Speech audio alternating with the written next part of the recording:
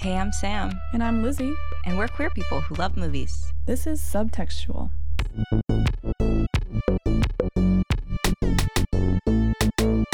It's Super Bowl Sunday. Sunday.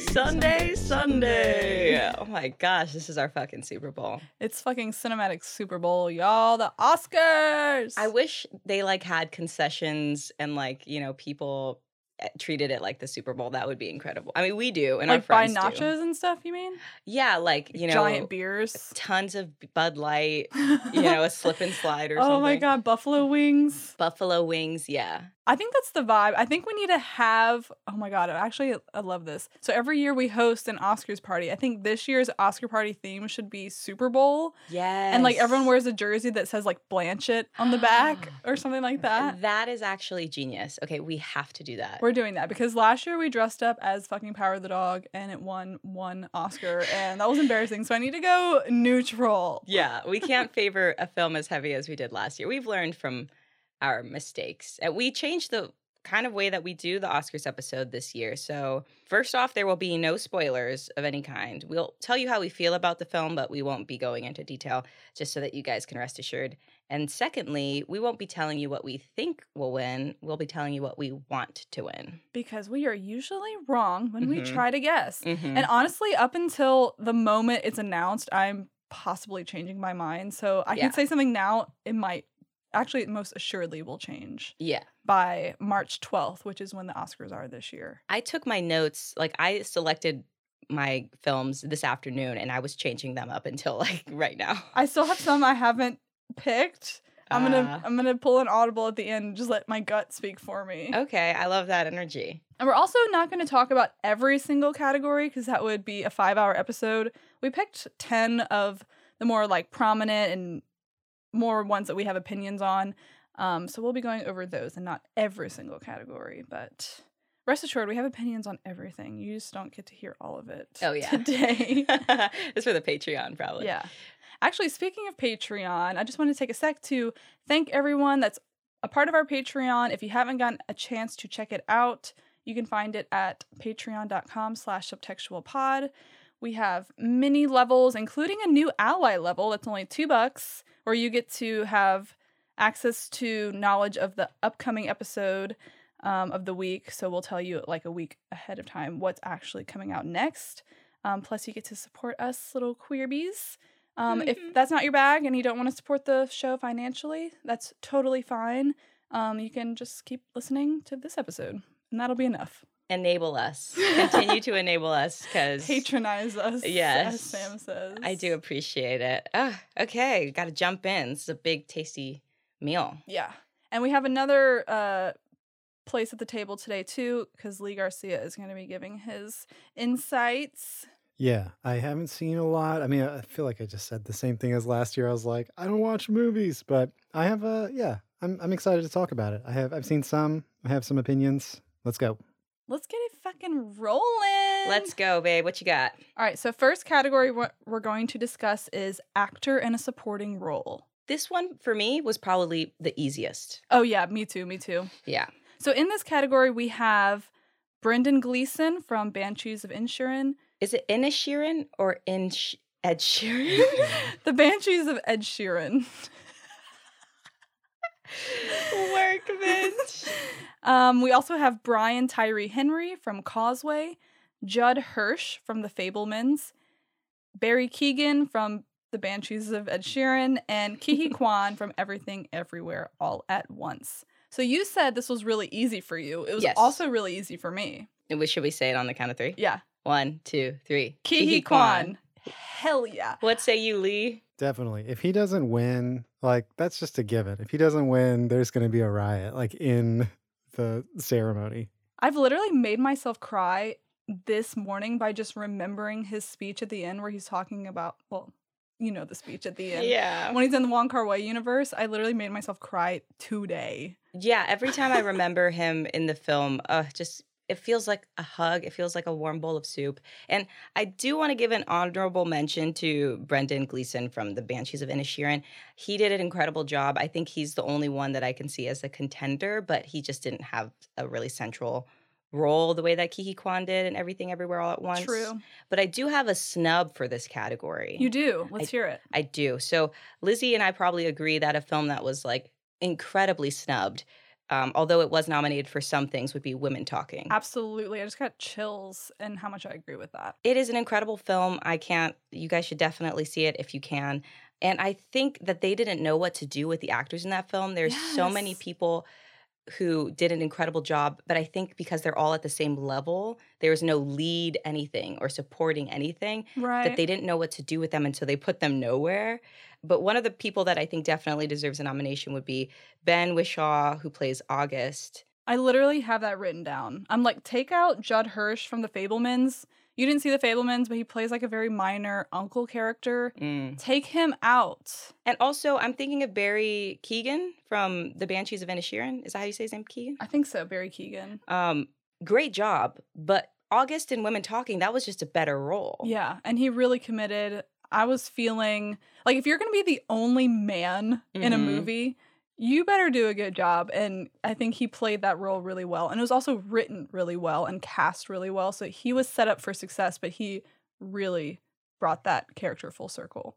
Incredible job. I would give him no notes. I think he should definitely be included in this. If he was, that would be the only cinch for me with Kiki Kwan, because Yeah.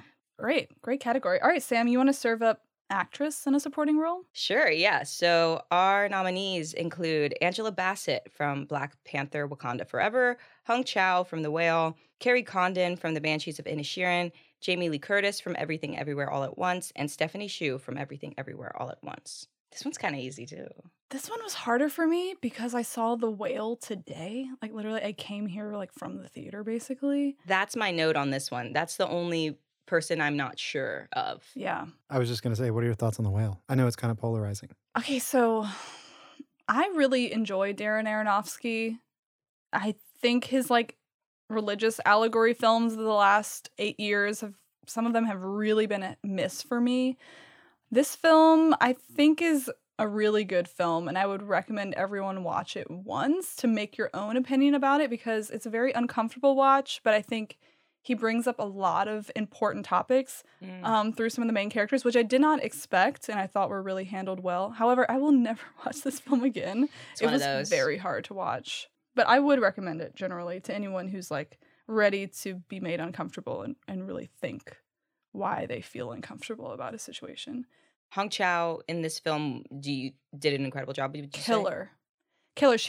It's the kind of role that could be kind of basic and could be played like kind of one note, but I think that she took this role and made it 10 times more than what was given.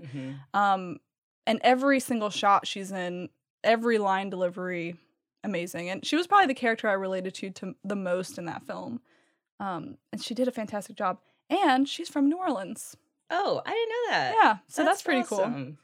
cool. Hometown hero. So what's your answer? Mine is Stephanie Hsu from Everything Everywhere All at Once. Yeah, I me think too. it's just a clear standout for me. Supporting actress in a supporting role this year wasn't, I wouldn't say extremely stacked. And this is not an insult to anyone, but when I was watching these films of the other actresses in these films, I wasn't like, wow, she deserves like an Oscar. But I think it was just a year where the roles are just, a little bit sparser. Mhm. Like, for instance, Jamie Lee Curtis, one of my darlings, I really enjoyed her in Everything Everywhere All at Once, but I was surprised that she was nominated. Not because she didn't do a great job, but it just didn't like strike me as Oscar. Right. I was really surprised by that as well. I guess because it's a little different from what we know her for. Maybe that's it. I mean, and it was a very physical role and it was an important part of the film. I'm going to bring up Women Talking. This would have been a great category to see Jessie Buckley and Claire Foy. I have that written down. Yeah. Fucking ass. They did so good. Yeah. Like those characters in particular in that film made me feel the most out of anyone. And it was really sad to not see them. But at the same time, Angela Bassett, a fucking icon. She's actually, fun fact, the first actor to be nominated for an Oscar from a Marvel movie. Wow. So that's pretty noteworthy. That is noteworthy. I think she did a great job. I won't course. spoil anything that happens in the film, but again, I was surprised that she was nominated. But I'm seeing a lot of people who deserve to have an Oscar already get Yeah. nominated for things that I don't think are exactly standout performances. I mean, Angela Bassett, like I said, did an incredible job, Of but course. I didn't walk away from that being like, if anyone deserved a nomination, you know, like they all did a fantastic job. So I want everyone who deserves an Oscar by now to have had one, Mhm. but I don't necessarily want them to get it over someone who deserves it in this year. Yeah. I do think Stephanie Hsu has a really good case for not only being my choice, but for being the Academy's choice this year, because that character, she was a million characters in one. You know what I mean? She nailed them all. Absolutely. What do you think, Lee? Did you have a pick for this category? That's my pick, Stephanie Hsu. Yeah, I haven't seen the other films in the category, but yeah, I mean, it was a great performance. I feel confident in that choice. Me too. And to have a young winner, to have an Asian American winner, to have a queer character be the winner, that would just feel really good for me. Yeah. For sure. Absolutely. Absolutely. Okay, what's the next category? The next category is film editing. In this category, we have The Banshees of Ed Sheeran, Elvis, Everything Everywhere All at Once, Tar, and Top Gun Maverick. It's the technical categories that are always a wash for me because the films are all so different. They require such different styles of editing. Right. So it's hard to judge. What did you choose for this one? I'll show you what I chose and what I wish was nominated. Yeah. Not to sound like a broken record, but I do think Women Talking should have been nominated in this category. Mm.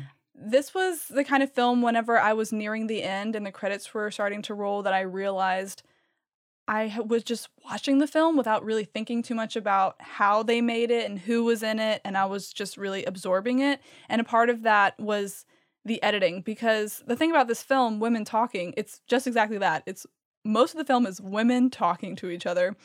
And that can get really repetitive, it can get really boring, it can get kind of stale, but with this film, for me at least, that never happened, and I attribute that, of course, to the cinematography and the direction, but definitely to the editing. There was never a cut out of place for me. However, it was snubbed in this category, so my vote is going to go to Tar, because that's another well-crafted, well-everythinged film, and the editing I remember being really exceptional, even down to the trailer editing being really good. Yeah, Tar was like pitch perfect in every regard. Like I've said this before on the podcast, but Tar and Everything Everywhere All at Once for me are going to get most of my nominations because they're both perfect films and they just happen to be so different. So it's hard to choose which will win all of these different things. I also I gave Tar an honorable mention as well as Top Gun Maverick. Top Gun Maverick was technically really astounding. Yeah. I think they did a fantastic job. But my vote for this category of film editing would be Everything Everywhere All at Once, just because they're handling multiverses and I never once was confused as to where I was or what was happening. I think that movie just demanded a stronger editing presence. So that's my choice. Great choice. Lee, what did you think in this category? I went with Top Gun, which I haven't seen. I was just guessing that probably has good editing, but I also loved Tar and Everything Everywhere All at Once for editing. I haven't seen Elvis, but I imagine, just the way I imagine it in my head, it feels like it's crazy and there's a lot of like just layering of different like picture in picture. I don't know. I'm just imagining Baz Luhrmann going crazy. So does that have a chance? Have you guys seen Elvis? I have seen Elvis. Lizzie has seen Elvis. I imagine we feel differently about that film. I, for one, cannot stand that film. So if it was good at editing, I couldn't notice because I was upset the whole time. I don't think it did nothing good for me. I hated every moment of it. It's one of those films that I walked away like upset. Lizzie? I mean, I'm a Baz Luhrmann fan till I die. She's a fanboy. So I will allow Baz Luhrmann to do things that I wouldn't let other directors get away with. I would say if most edits was the award, it would certainly win. Because you're right, Lee, it's a little manic in terms of the style, but all of his films always are. But this happened with Bohemian Rhapsody, where the editing was fucking yeah. crazy. And it won. And it won. That was bullshit. That was one of the ones that I was like, like, what? most editing is not best editing. Yeah. In fact, best editing is editing you don't even notice is there. That's my opinion. Like, if you're noticing the editing, it's not good editing. I would say there is a snub for this category that I have. I don't think it would win because the Oscars don't favor films like this, but I think After Sun's editing was so great. You're going to hear me sing After Sun's praise this whole episode, but the ending of that film, which I will not spoil, the editing was so perfect, and like it probably has the least cuts of all the films I've seen this year, and that just made it all the more better. You were so right. I've been nodding and like praising and amening this whole time. That film's editing is exceptional. Can we talk about After Sun for a quick second? Oh my God, can we? I watched it last night. Okay, tell the whole situation of how we came to After Sun is like really funny. So you started watching it. Yeah, so Lizzie and I sometimes divvy up films that we don't think we'll both get a chance to see. And I was like, oh, I'll do After Sun because, I don't know. I was like, I'll just watch it. And I started it one night, and the first half of it bummed me out, and it was really late, so I just paused it. And I told Lizzie the next day, I was like, don't worry about seeing it. It's no big deal. Like, it's whatever. I've seen Sofia Coppola's Somewhere, which I appreciate as a film. And I was like, it doesn't do anything Somewhere does not do. And then I finished it. I turned on the second half, and let me tell you, I had like a come to Jesus experience with this film. Everything I thought I felt completely flipped. I had a glass of wine, and so when it ended, I just messaged Lizzie, forget every bad word that I have said about After Sun. You must watch it.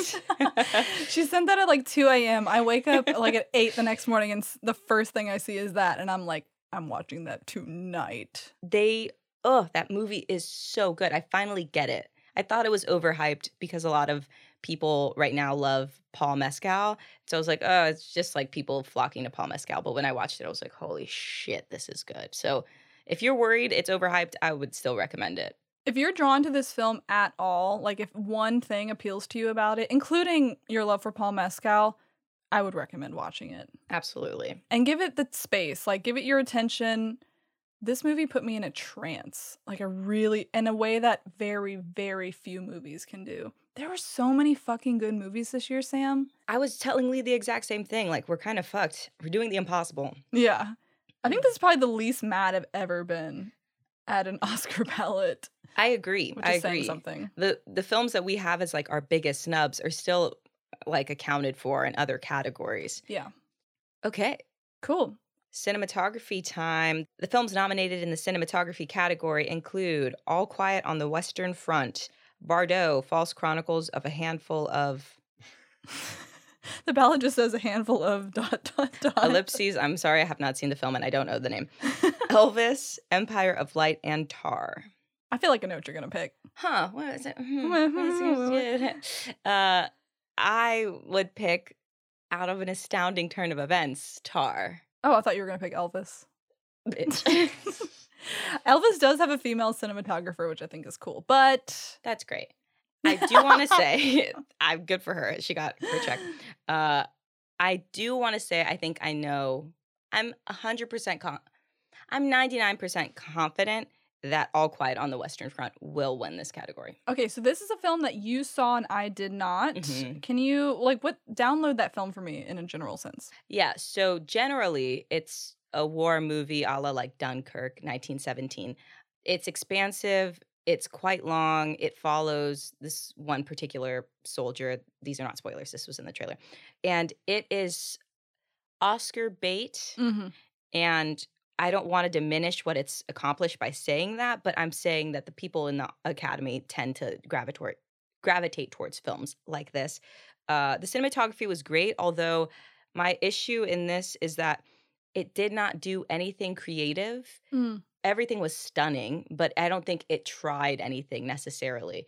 So that's why I hope Tar gets it, because there was not a single pixel in Tar that was not accounted for. I also noticed that All Quiet on the Western Front got nominated for visual effects. Did you find that the effects in that film were like important to the story and noteworthy, or was it kind of like, oh, that was visual effects? I think if Avatar was not nominated alongside it, I think that All Quiet on the Western Front would also win visual effects. Yes, they did great. The visual effects in that film, really, really good. I feel bad that they have to go against Avatar. Yeah, we know that one's going to win. Yeah, for sure. Okay. I'm throwing my straw in for Tar as well. What do you think, Lee? I think Tar, beautiful film, amazing cinematography. I'm going with Elvis on this one, which I Oh haven't my seen. And god. I This realize, man's playing with fire. Once I get Movie Pass, I'm gonna watch it. I just imagine it's like a one. I guess apart from Bardo, which I haven't seen any of the movies in this category except Tar. But I think Bardo's probably pretty flashy, but I feel like Elvis is really flashy. It has a chance. I don't know if it'll win though. It's on HBO Max. Yeah, but I think I should see it in theaters. But Is maybe it I'll s- watch it at home. Is it in theaters anymore? I just looked, and it is playing at one showtime on the West Bank. So. Hey, I don't want to be a huge hater, but I would recommend you not watch it in theaters. I would recommend you watch it in theaters. I recommend you watch it at home where You you could can watch take it at breaks to like fume and use the bathroom and stuff. I would say if your movie Alright. pass comes in time. Yeah. Yeah, that's true. We all That'll be the signed up. deciding factor.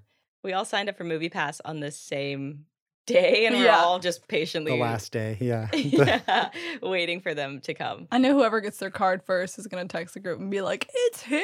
I'm going to do a photo shoot with it. I'm going to brag so hard. All right, what's the next category? Let's go over to the award for Best Writing for Adapted Screenplay. This includes the films All Quiet on the Western Front, Glass Onion, Living, Top Gun Maverick, and Women Talking. Okay, before we say our decision, Lee made a very valid point that, like, if it's a sequel, it's considered adapted. Interesting. Oh, I didn't know that. You're right, because Glass Onion. And Top Gun. Is that right, Lee? Yeah, because Top Gun's a sequel, Glass Onion is Huh. a sequel, I never thought about that. I mean, I Based guess they on do have a. featuring characters based on an or whatever, yeah. No, that's an interesting fact. I guess they have like a basis to build off of, so it's not technically original. But they're not taking an original work and rebooting it or changing the script. Right. I think it's stupid as well. I've never Lee. considered that. That's interesting. That being said, the film that I chose for this category is an adaptation of a book, and that is Women Talking. Look, fucking incredible. What do you want me to say? Like, if it gets anything, it really, truly deserves this award. Absolutely. I think that if I can expect it to win anything, which feels like a long shot to begin with, it super deserves this category. I did give honorable mentions to All Quiet on the Western Front. And again, they did not do anything astounding or creative. There wasn't quotes or lines that like broke me that I remember. But the Academy loves films like this. And Glass Onion, actually, I gave an honorable mention as to might win because it was really witty. It was really snappy. I can see the Academy trying to do something a little bit different and giving it to Glass Onion. But if there's someone who deserves it, it is Women Talking. Definitely. That film is airtight. Making a film that is so dialogue driven with so much happening off screen and before and after the film even takes place, that is very hard to do without making the exposition sound so frigid and clunky, but they do it like when you need to learn something, you learn it at the perfect time. Mm-hmm. But they do it with dialogue, which usually like the say it, don't show it thing kind of pisses me off. But in this case, I thought it was handled perfectly. And so if you can write that much dialogue, good for you. You deserve an award. Yeah, it reminds me of 12 Angry Men. We know we're coming here to see people talk, and it's even more exciting to learn through conversation. Oh, she doesn't like her. Oh, that's her mom. Oh, and you're seeing you're seeing those relationships even though they're not explicitly spoken. The script was fantastic. 10 out of 10. I also banged the table for The Whale. I'm surprised that did not get nominated in this category. It's actually an adaptation of the play by the playwright himself. Oh. And it very much feels like a play and how everything's staged in basically a single room for the most part. But yeah, I was really surprised that one didn't get a nomination because it's kind of like a classic adaptation on a film that did so well and is so script heavy. But that's one I would have liked to see in here, maybe instead of like Top Gun Maverick. No offense. Also, I just want to bang the table for Top Gun Maverick. I really fucking like that film too. Lizzie and I watched it together thinking, this will be so fun to make fun of the whole time. And we started off making fun of it. And then at the end, we were like, Dude, oh shit. I think I'm a Top Gun fan. Like, I want to Yeah. go back and watch them all. Also, guys, I think I like Tom Cruise. Oh, shit. Come to the dark side. They've Oh my got God, you. They got me, dude. No, this started making me feel like I might like Tom Cruise, which it takes a lot because I hate that man. I know, but he really is an incredible actor, and he's so charming. And maybe it's just this character. I'm going to go back and watch some of the films that I intentionally didn't watch because he was starred in them to see how I feel about it. But I was really digging his performance. And while we both agree we were pleasantly surprised by Top Gun, I do not believe that it should be an adapted screenplay. None of the dialogue was beautiful or Yeah, the- I know what you mean. the dialogue was sufficient in moving the story. And I think it is nothing more. Yeah, I think I would love to see Top Gun out, The Whale in, but whatever. Whatever. Not my world. I'm not mad about it. Okay, moving on to writing for original screenplay.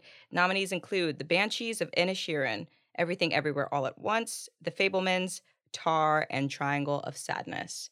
Now, the only film in this category that I have not seen is The Fabelmans. I told Lee before recording, there's always one film I don't get to see, and that's the film that wins everything. And that's what happened with Coda last year. So hopefully I didn't put the curse on The Fabelmans and it doesn't sweep because I haven't heard amazing things about it. But this one was really challenging for me to pick. This one was also challenging for me to pick, but I feel pretty secure in my choice, sort They're of. All so different. And Yes. the top contenders for me were The Banshees of Inisherin, Everything Everywhere All at Once, and Tar. 3 films that couldn't be more different from each other. Well, how was Triangle of Sadness? That's one I'm definitely going to watch, just didn't have time to. I really enjoyed it. And I, again, in the Top Gun sense, I think the writing was sufficient. Mm. And it was a really interesting idea. I enjoyed it. But I didn't walk away being like, damn, that dialogue. you know? Right. Well, that sentiment, like, damn, that dialogue, actually is what motivated me to select my choice, which I went with The Banshees of Inisherin. This is a film where not fucking much happens, but everything is important and every conversation matters. And there were a lot of themes in that film that I thought were very unique and interesting. And I ultimately went with that film. There wasn't any writing that made me cringe. And there were actually some lines, particularly by the sister character played by Carrie Condon, that I was like, oh God, I fucking feel that. Yeah. The So- Banshees of Inisherin was a delight to Mhm. listen to. I could probably like listen to that film without seeing it and still really enjoy myself. I was split most heavily between Everything Everywhere All at Once and Tar, and I'm calling it audible right now because I hadn't chose until this moment. Gun to your head. I will say Tar. God damn it. I say Aaron Sorkin too much, but he didn't write this film, obviously, because the talking would be a lot quicker if he did. But every single sentence felt like it was written by an expert in every single regard. It is just airtight, 10 out of 10. And Kate Blanchett, bless you for learning these lines, Mhm. because it was like she was reading an essay every time she spoke. So good. Oh, the scene where she's teaching that class.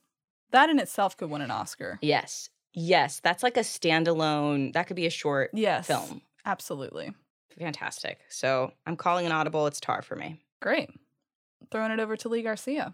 This one is hard for me. I have a lot of favorites here, and even Banshees of Inisherin, which I haven't seen. I expect it to be an amazing screenplay, so I really want to see that after your nomination there, Lizzie.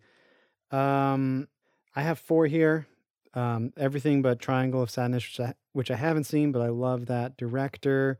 I'm just gonna use my time here to bang the table for The Fabelmans because it is written by someone who was from my hometown, Lake Charles, Louisiana. It's written by Tony Kushner. Nice. And I thought he did a really good job because it's very much a personal, it's like Steven Spielberg, the movie, you know? Mhm. But how do you take that and like be like, Steven, that's good. That's fine. Like your story's great, but let's like put some drama to it. Let's make it a story. And I think he did find some really good, ways to code the message in there. And I think it's also partly Spielberg's like direction and maybe the structure of the film, which you could also say is partly screenplay that I think is really exciting. So I don't know if that's to credit to Tony Kushner or Steven Spielberg, but that's also a big part and what I like is the structure of it, though it is a pretty long film too. Gun to my head, I would say Tar. But yeah, I just wanted to bang the table. We've got a case for the Fablemans, which I have not heard this year, so that is good. I need to know because I haven't seen it, and I just want to anticipate if it's going to win so I don't get my heart broken, you know? I would recommend you watch it sometime in the next month. You're not going to regret it, and you can make your own, assertions about it, because you're right. Like, it is one of the top nominated films of the year, and it's fucking Spielberg. So if we're going to get our hearts broken, we should, be fully involved. Yeah, I want to be informed if my heart will be broken or not. Okay, so we're moving on to directing. Another stacked category. Mm-hmm. Nominated for directing, we have Martin McDonagh from The Banshees of Inisherin. That was bad, but I'm not taking it again. The Daniels, Everything Everywhere All at Once. Steven Spielberg, The Fablemans. Todd Field for Tar. And Ruben Östlund for Triangle of Sadness. This was the one I didn't have an answer for yet. Oh, shit. Oh, I actually had another write-in. Where the fuck was Sarah Polley's nomination for Women Talking? I have issues with this category. Let's talk. Sarah Polley wrote and directed Women Talking. Fucking Charlotte Wells wrote and directed Aftersun. I just hate that the Oscars really favor like fantastical film exploits, and they don't value slow storytelling that creates a more intentional emotional response from the audience. Aftersun and Women Talking made me feel just as much as Everything Everywhere All at Once and Tar combined, and they did it with so much less. Like, that should be commended. Absolutely. I believe both of those women were snubbed in this category. I totally agree.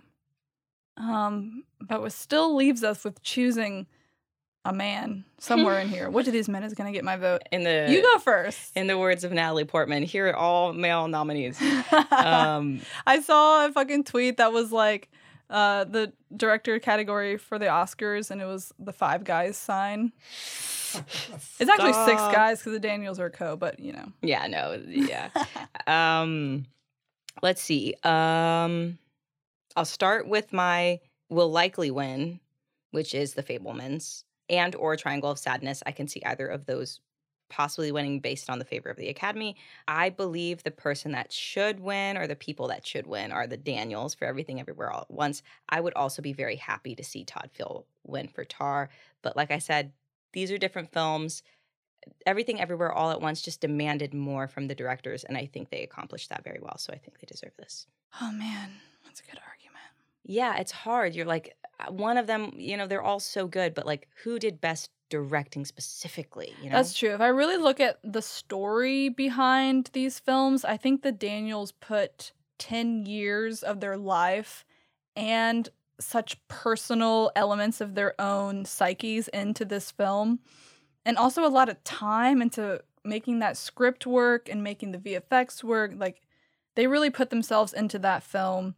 And they're so young, like they're young filmmakers. It'd be really cool to see that this new generation is getting the nod for what we're doing in film. So I do think the Daniels deserve it. Also, I really want to hear what their acceptance speech would be like. Like, that would be very pleasurable for me to hear. I live. No, I live. If just to hear their acceptance speech, when like Olivia Colman, who has my favorite acceptance speech of all time, just give it to them. I want to hear what they have to say. Yeah, absolutely. Lee, what say you? Yeah, I love that idea. I want to see the Daniels present a acceptance speech.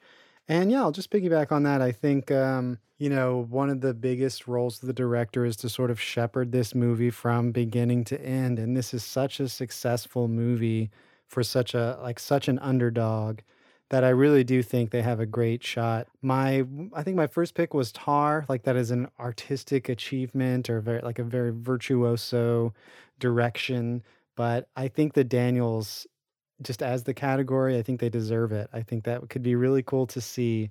I'll also say Steven Spielberg, GOAT director, but I think he already has 2 Academy Awards. So I would be disappointed if they, as much as I love The Fablemans, I'd be disappointed if he won it in that category. Yeah, I think also we have to ask ourselves, did they do anything outside of the box? Did they create anything? Did they move film forward? A lot of these people have, I think, Banshees of Inisherin, incredible. Like, Mm-hmm. Tar, incredible. Triangle of Sadness. I think Fablemans is something that is more static, classic Spielberg. If he got it for this, I'd be like, well, fuck. He's going to get it for everything now because it doesn't even matter what he does. Yeah, I mean, at this point, any of these directors deserve an Oscar for their direction as a whole. These are all creators who have done something new, who have done something incredible, like you're saying, have moved cinema forward. If you're looking at the films, though, that's kind of a different story, and where the hang up from the Oscars gets complicated because the politics of the person sometimes supersede how we actually feel about the film itself. Yeah. Like fucking Leo winning for The Revenant. That's not his best work. No. It's an incredible feat for sure, but it wasn't his best and most iconic role. So we're not objective people, no matter what we try to think. All right, so let's move over to actor in a leading role. Nominees include Austin Butler in Elvis, Colin Farrell in The Banshees of Inisherin, Brendan Fraser in The Whale. Sorry. Have you guys seen Dickie Roberts, former child star? Yes. He has a cameo in that film at like an AA Yes. meeting. Wait, this is coming back to me. And David Spade is like, Brendan Fraser. And he's like, it's Frazier. Frazier. And I can't tell if that's real or not. So like Brendan Fraser in The Whale or Brendan Frazier in The Whale, whichever he prefers. Paul Mescal in After Sun and Bill Nighy in Living, which I have not seen. I have not even heard of that. Work. This is like a list of people I would date without question, except for Bill Nighy. I mean, maybe, but definitely the first four. You'd let Bill Nighy probably take you on a date. Can I Google him real quick? Sure. It's not Bill Nye the Science Guy, is It's it? the old guy from Love Actually. Oh, I would definitely entertain it. Just one date. I mean, the story alone would be Oh, yeah. fantastic. I For would sure. date him. For sure, At this yeah. point, I don't date men, but I think my partner would be okay with that. Which of these men would go over the best in your household, though? If you're like, babe, can I start seeing? Colin Farrell is so hot. It's the Heath Ledger thing. Like, I don't think I could safely date him as a lesbian even. He's just so hot. Mm-hmm. Probably Brendan Fraser. Oh, Brendan Fraser. I just want to... It's probably Fraser. It's probably Brendan Fraser, but I can't get Dickie Roberts, former child star, out of my fucking head. Okay, so Lizzie, who'd you pick? Oh, this was a really hard one for me. This one was really, really, really hard. Ultimately, though, I chose Brendan Fraser. Oh, I thought you were going to pick Elvis. Really? Yeah. I mean, honestly, any of Austin Butler, Colin Farrell, Brendan, and Paul Mescal, they all have a lot of my vote. I think Brendan Fraser has like literally 1% more. For him to come back and choose this kind of role and also to work with a director like Darren Aronofsky, who is not easy to work with, who demands a lot of his actors, does a lot of takes. He's wearing this like incredibly uncomfortable looking fat suit, and the role itself is heavy and dark and emotional. And for him to be the best part about this film for me says a whole lot.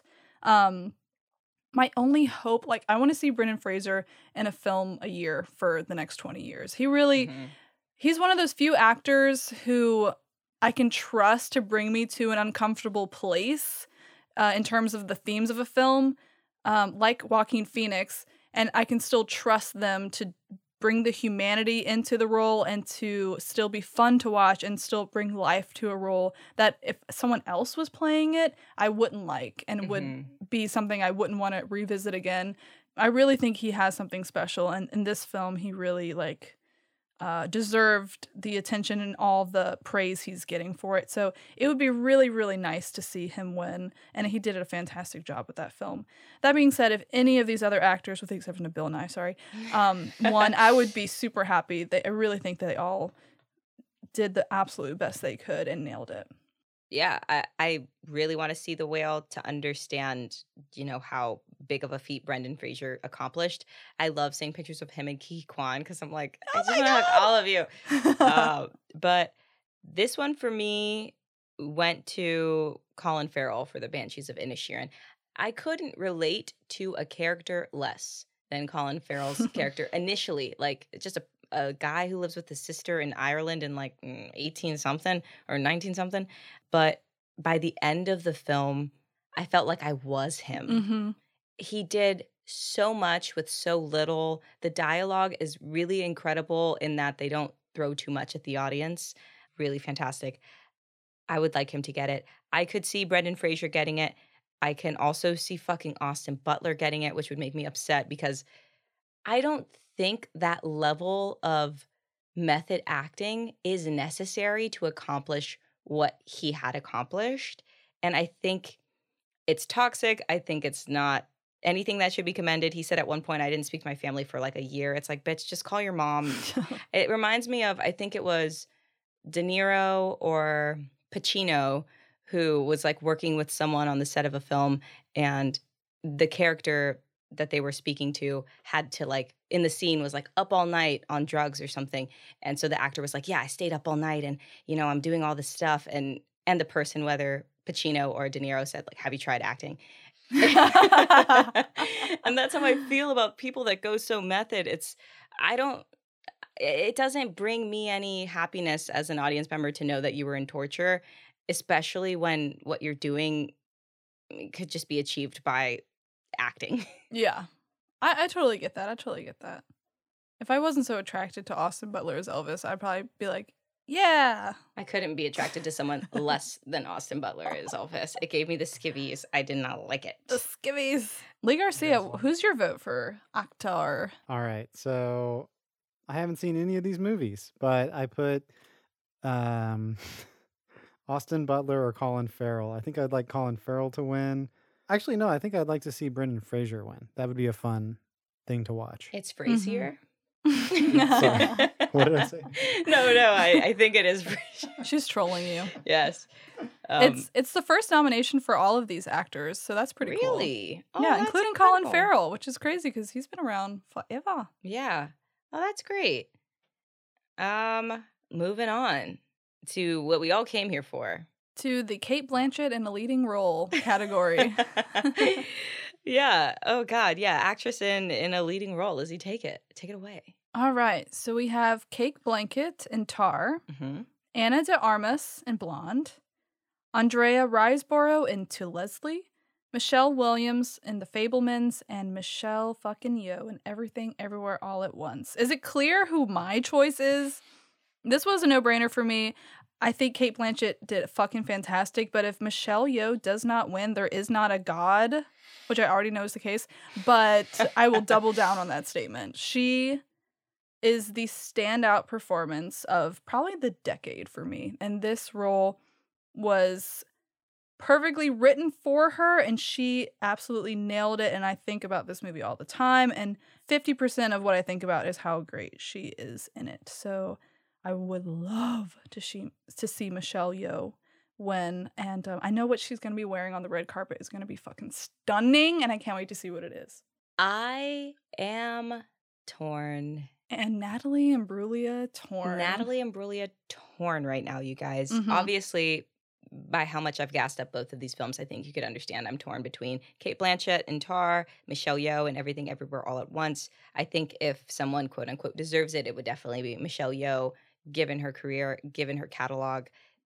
She should have had one by now. And because Cate already has one, those things play in people's minds when they're voting. She has two, I think, actually. Kate? Mhm. For? 2 wins. Oh, she got a Best Supporting. Mm. So you're right. She got Best Actress win for Blue Jasmine and Best Supporting win for The Aviator. But she's had 9. This is her 8th overall. Yeah. And so if we're talking in that regard, definitely Michelle Yeoh gets it. I can't say enough. They're so totally different, these films. And this is really reminding me of her performance in Blue Jasmine, written and directed by someone we do not speak of. It's so deep. The character is so rich. And Michelle Yeoh had to pull off harder feats in the sense that she was so many different characters. And Cate Blanchett didn't have to pull that off to that regard, but I'm saying she's reciting fucking pages on pages of monologues after monologues, and it never ran stale for a moment. I can't pick just one. I am going to have to be 50-50 split on this, and I'm so sorry. I'm pulling my veto. I have to be 50-50 split on this. You gotta pick. I can't. I actually can't. Okay, but you know what's cute is that, did you watch that like variety actors on actors conversation between the two? they are such fans of each other that I know whoever wins, the other one is going to be like teary-eyed and so ecstatic. Did you see when they kissed? What? Yeah, they kissed. They kiss? Uh-huh. All right, well. I'm just kidding. You bitch. I knew the I fingers. will never forgive you. I started to Google faster than I've ever Googled in my life. Lizzie's eyes had How the would joy of a no, child you're right. at I never would Disneyland. have missed that. No, I you wouldn't never, have missed ever it. would have I missed have that. Google alerts set up for if that ever happens. No, I'm sorry. I didn't mean to tease you with that. No, it was even like more intimate than that. They were like gassing each other up for a full hour conversation. I love that. I could also see a sneak win. I'm not happy about this. I will not watch Blonde, but Renee Zellweger clinched lead actress for Judy similarly in 2019. right. It is not something the Academy is foreign from doing. Yeah. So there's a If possibility it's of that. split too, because this could be definitely a year I could see Michelle Williams, Michelle Yeoh, and Kate Blanchett splitting the vote so much that it could go somewhere weird. hmm I think if Blonde was actually a good movie that people enjoyed, that would be the case. I think Judy was an enjoyable film, whereas Blonde is not. You know who I could see winning is Michelle Williams for sure. I can't imagine anything she could do that would be better than Everything Everywhere All at Once in Tar. Lee, what say you as a person who's seen The Fabelmans? Well, I agree. I think she's really good in The Fabelmans. I don't think it's a actress in a leading role, though. I think it's category fraud. Like, why is she here? She should be in supporting. True. But then in there, I don't know if she would even win. But she's good. She's good in the movie. But Kate Blanchett, Tar. Yeah, I would be super happy with that, honestly. Do you guys want to talk a little bit about the Andrea Riseborough drama? Yes, can we please? Yeah. Are you familiar with what's happening? I actually looked into it the other day because I was wondering what the stink was all about. Yeah. You want to recap it for the listener? Yeah, so basically, Andrea Riseborough was nominated in this category for a film that was super indie, cost less than $1 million to make, which is very low budget, that premiered at South by Southwest, which is like kind of a nothing indie festival, and received this surprise nomination. And the Academy took it upon themselves to do an investigation and unearth that essentially the director and his wife of the film, To Leslie, were campaigning for Andrea Riseborough to receive this nomination, and they got the support of like several A-list actors, mostly women, but including Kate Blanchett, someone on this list, and also reaching out to members of the Academy who were less who didn't have quite the celebrity status but had the voting power. They were encouraging them to watch the film. They weren't necessarily encouraging them to vote for Andrea or to nominate Andrea directly, but they were saying, like, watch the film, get the film out. If you like it, host screenings at your, like, mansion in the hills. And that's exactly what happened. Like, tons of people started going to bat for her. Yeah, I think the material that came with the, hey, if you want to promote this, you can say this. It had directions on Like things what that to say on they- Instagram yeah, or whatever. Exactly, things that they could say to recommend the film as well. How do you feel about that? And that being, like, controversial, quote unquote. I think that the main problem I have is this film was a blip. Like, it was not nominated for Golden Globes. It was not nominated for the SAG Awards. It was nowhere until the Academy. And I think that I'm sure she does a good job, but it does feel a little fraudulent. It does feel just straight networking. There are plenty of Mhm. other people that could be nominated in this category on merit alone. So do I believe that it was okay? No, I don't. I haven't seen the performance. It might be just as good as all these other ones, but yet it does not go through the proper channels. It just feels a little sketchy. Right. I think the, like, deal, like, why we didn't see this film is because it was so low budget and it didn't have the backing of, like, a bigger indie studio like A24 to give it that wide reach. You know, it really was distributed by, like, a super independent company. And this is where we get into this sketchy territory of, like, all the films here are true high budget films, multi-million-dollar films. So, like, is there no space at the Oscars for independent works? I mean, we're seeing After Sun, like, barely mentioned, but mentioned. So, you know, it's kind of like indie films have a place at the Oscars, but they have to kind of stay on the lower pegs, which I could understand because there are other there's the Indie Awards, there's the SAG Awards, there's other places where films can receive recognition. I don't have a problem with a low-budget film campaigning for recognition and campaigning for people to actually see it. But if I saw a film with higher than $1 million, or like a $10 million or $5 million budget, which is still technically low budget in a lot of senses, campaigning, that's where I would start saying, ooh, I don't know.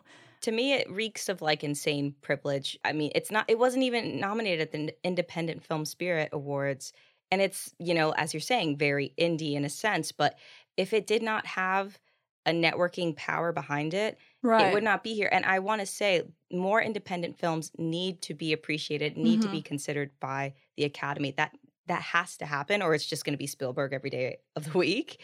But this is not the way to do it, by calling Jennifer Aniston and telling her to have a party. Like, that's not an independent film. That's a film that was made with less money, but the people are so much more connected than probably the people that made Aftersun. Yeah. And the Academy, looked into this, quote unquote, and they're probably going to get a slap on the wrist. The 2 Leslie team probably got a cease and desist of sorts. They even for a second entertained taking Andrea's nomination away, though ultimately they were like, no, we're not going to do that. So it's such tricky territory because there's no way that campaigning isn't happening behind the scenes. They just were obvious about it, and so that's the part that kind of irks me. It's like, how do you control this? Because for a fact, everyone in that circle of the Academy in LA or whatever is always constantly talking about this shit during the nomination season and always giving their 2 cents and sneakily saying shit on Jared Leto or whatever. So it's like, do we just not be obvious about it? So it is a weird and funny, classist thing at the end of the day. Yeah, networking is bullshit, and it's unfortunate how much of the world is caught up in that. But I'm being dead ass. Lizzie, you could be in this category next to Cate Blanchett and Michelle Yeoh, and I would vote for you, bitch, because... Oh, I didn't. I thought you were going to say you'd vote for Cate Blanchett. No, I wouldn't. A lot of the Academy is just people that know each other. So, that's why people who shouldn't win oftentimes. Yeah. No, I definitely get it. If I was balls deep in the Academy, I would have trouble saying no to my best friend Michelle Yeoh. You know what I mean? That is a brand new sentence. If I was balls deep in the Academy, I would have a hard time saying no to Michelle Yeoh. No one has said that before. I'm sorry, there's just no way. Good thing we caught it on air, huh? Okay, moving on. Before we move on to Best Picture, the fun is not over yet. We still have the snubs that we have not mentioned yet, as well as a horror category that we've taken it upon ourselves to add, and a subby, which is new this year. Lizzie, What is a subby? A subby is the gayest film of the year, according to us. And there was a lot of great contenders this year. Truly. Every time we say contender, I think chicken tender. There was a lot of great chicken tenders this year. Tons of chicken tenders. A whole chicken tender basket. Yeah. So hold on for that after Best Picture. But the nominees for Best Picture include All Quiet on the Western Front, The Fabelmans, Avatar, The Way of Water, Tar, The Banshees of Inisherin, Top Gun Maverick, Elvis, Triangle of Sadness, Everything Everywhere All at Once, and Women Talking. We should be like the voice people for the Oscars. We're not? Oh, are we not? I'm sending this tape to the Academy to be like, look, we'll work for way less than Anne Hathaway. Let me tell you that. We'll pay to do it, actually. We'll pay to do it. Hey, I'm looking at this list. I'm pretty happy, I saw most of these films, and I enjoyed most of these films. Is there shit on this list? Yes, Avatar is on this list. Yes. But I'm pretty Elvis happy. is on this list. Interesting. Where did they get here? Let it go. You gotta let it go. I'm turning the tables. Lee, you go first for this one. All right. I've got 3 picks. Are you using your veto? Because I don't know if you can use your veto on the What's the veto? Best Picture, where you can pick 2 things. Split your vote. No. I'll pick one. Okay. But I'll just say I think personally, of these movies, my favorite movie of the year of these movies, maybe Tar, and I really think Fabelmans could eke it out. But I also think I think my choice for this category, and I think what will win, is Everything Everywhere All at Once. That's my pick. Underdog. Like, I don't know. It was just such a big movement this year, that film. I totally agree. My pick was Everything Everywhere All at Once. And if you haven't gotten a chance to listen to our 2-part episode on this film, this movie, when I finished watching it for the first time, and I saw it 3 times in theaters, this movie made me remember why I like movies. I didn't realize I was kind of going through a dry spell of not finding inspiration in films until I saw this movie, and it really set a tone and is probably my favorite film of the decade. And I would love to see recognition for it in this category in particular. Yeah, as we've said a million times, these films are drastically different, but the best picture is Everything Everywhere All at Once. It goes above and beyond regular storytelling. It pushes all formats. It pushes all boundaries. The audience is fucking confused at all times and delighted and joyful. It is a feat in itself. It deserves everything it's nominated for. It specifically deserves this. I would also be happy if Tar won. I don't see that happening, but it did what Lizzie is describing. Like, I walked away being like, God, I love movies. Tar did that as well, but Everything Everywhere All at Once is the clear winner to me. I can imagine The Fabelmans winning. If that happens, I'm gonna be sick. That actually would make me sick, yeah. But it's the Coda thing. It's the what's that other fucking movie? Green Book. It's the Green Book thing where it's like, yeah, they're good. I will say the Coda and the Green Book thing had like a cause that could be kind of rallied behind or like pushed forward to make the Academy look good, quote unquote. Whereas The Fabelmans really is just like a biopic of sorts. So that could save it from being pushed forward as the pick. I really hope so. I like to look at the Best Picture as like, it's the one film that kind of stands as like a stamp for what that whole year of cinema was like. And I don't think that there's a film like Everything Everywhere All at Once that captures that moment quite as well. Tar comes close, I'll give you that. But Everything Everywhere All at Once is 2022. Yeah, you're so right. I could not agree more. So we'll see, won't we? If we're going to get our hearts broken. Yes. I am going to wear a little You're going to wear a googly eye on my forehead. For our party, should we like incorporate costume elements from different I think we should films? Spread it out so that we don't get like I'll have composer sticks, but like I'll have a chunky sweater for Banshees of Inisherin, a composer stick, the googly eye, and I'll say, "Hey, baby," to everyone I see. What is that from? It's Elvis. He's white. He's That's like the only scene I've seen. He's white. It's like, okay, that's not what's stopping him from being successful. Fuck that movie. I think you just hate Elvis. Anyway. I hate Baz Luhrmann. You do. And Elvis also is an interesting person. And they didn't do a service to him. They extrapolated on nothing. They made Elvis look great. I wanted to see the end of his life. Why be chicken shit? You spent 3 hours showing me him in church. Like, show me him dying. You know how Elvis died, though? On the toilet? That's what I heard. That would be insane, though, if that was a scene. God. Why didn't Why they do not? I waited the whole film because it took a lot of fucking discipline for me to sit through this shit because I was like, oh, I'm going to see the end of his life, the part that I'm actually interested in. No, he's dead. Okay, done. Mini rant over.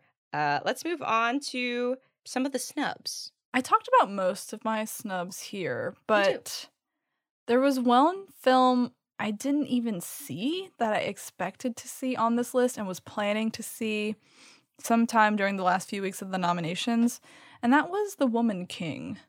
That was a film I was super excited to see in theaters, but there was like a billion things out, and it was the holidays, and I just didn't get a chance to see it. So I was like, oh, well, it'll stay in theaters because it'll get nominated for like 5 things, and it didn't get nominated at all, which is interesting. I don't know why. Again, I haven't seen it, but I feel like Viola Davis should have gotten a nomination for this. From the trailer itself, I was like, this bitch is like I'm living for her, everything she's doing.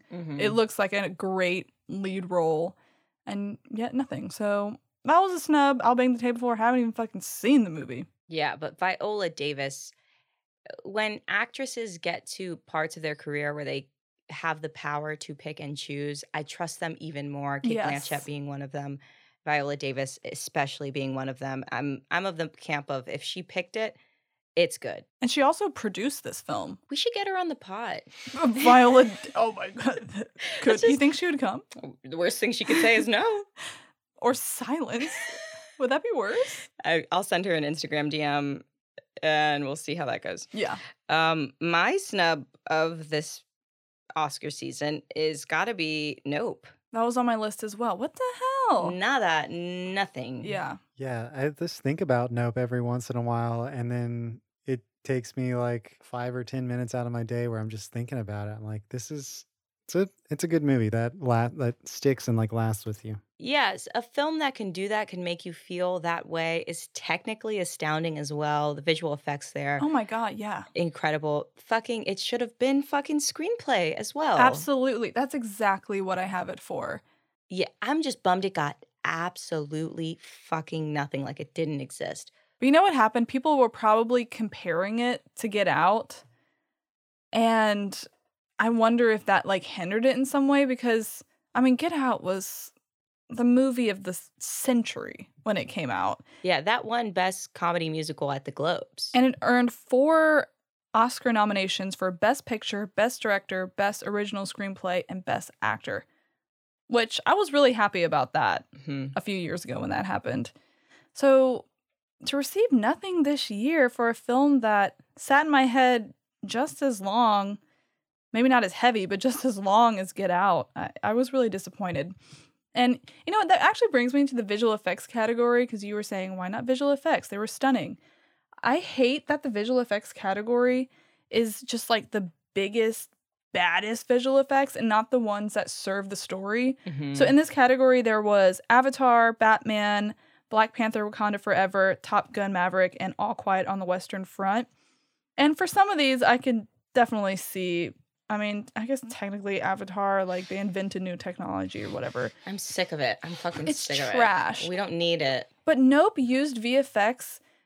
Like without VFX, the story wouldn't exist. And it Mhm. was something we saw a lot of. It was in most of the film. It was very sleek and sexy and imaginative. In the way that you say best editing could be argued as most editing, Yeah. best visual effects could be argued as most expensive visual effects. 100%. And that is not just this year. That's consistently across the board. Mhm. And I was a little pissed off to not see Everything Everywhere All at Once on this list because the shit they pulled off with like a fucking 10-person VFX team. Yeah, like a team of 8 individuals. That's crazy. Insane. And how they, and I'm sure the same with Nope, they blend like special effects, which are more practical, literal on-set elements, with visual effects, which are all digital. Like that in itself is an art. Mhm. I mean, look at Megan. Look at Jurassic Park. No, look at Megan. So I'm a little sore at the visual effects category this year. Okay, so you ready to give out the subby? I'm ready to give out the subby. Okay, so subby is gayest film of the year. All right, the film that I chose to give my subby to, Tar. Mm-hmm. That bitch is a lesbian. I love to see it. The tailored suits. She could command a fucking room. She's kind of an asshole. And you know what's great? They were like, should it be just like a straight man or should it be a lesbian? And they said, lesbian. Cate Blanchett. Cate Blanchett. Tar. The suits, the Cate Blanchett of it all. Mm-hmm. That film was gay in every essence. Ooh, it felt like Pride Yeah. in a weird way. Yeah.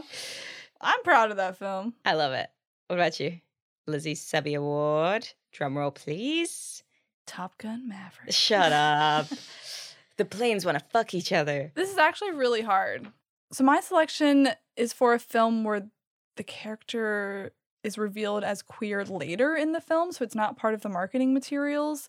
So I'm giving you, the listener, a chance to skip forward a minute or so. So skip forward if there's a film here that you would really be upset about if it was spoiled. But my subby award has to go to The Whale. I didn't expect this film to have a queer character at the front, and I think the angle of how that person's queerness was handled was really interesting.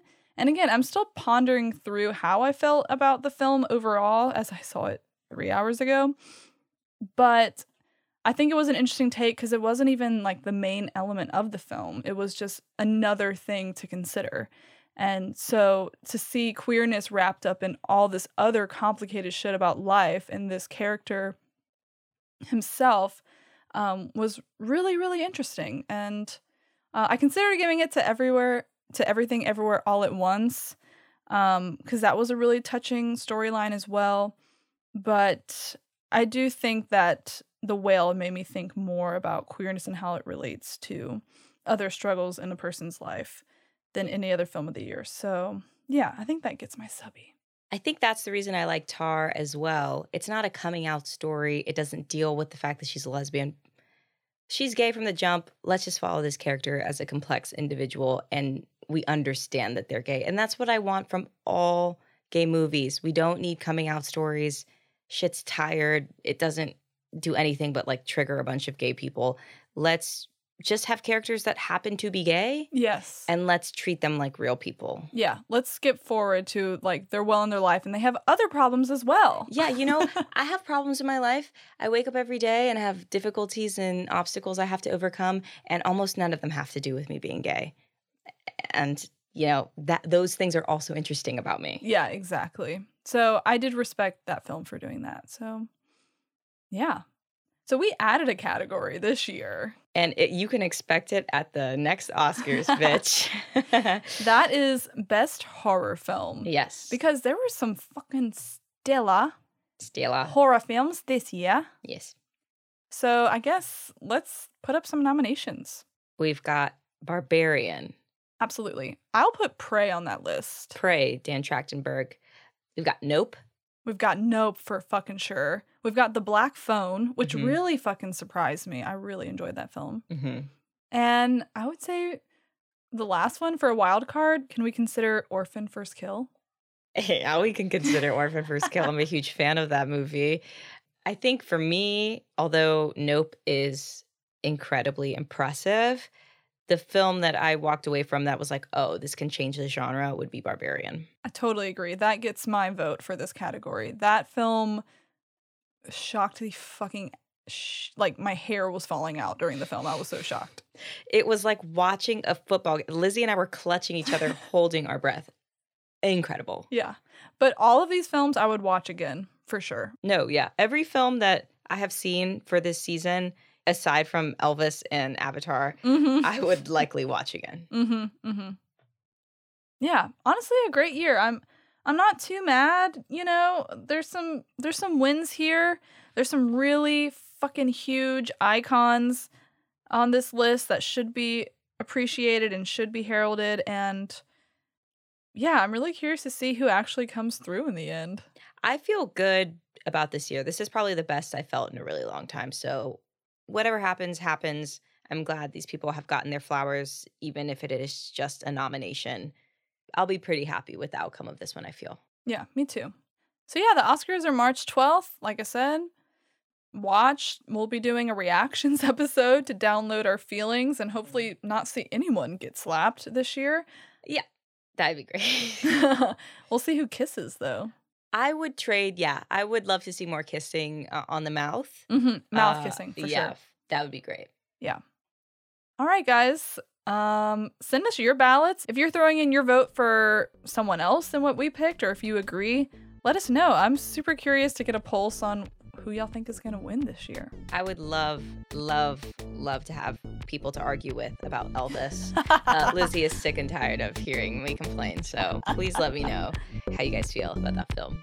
All right, happy Oscars. Happy Oscars. Sunday. Thanks for listening to this episode. We hope you enjoyed it. If you'd like to keep this content ad-free, please consider supporting us at patreon.com/subtextualpod. See you next week.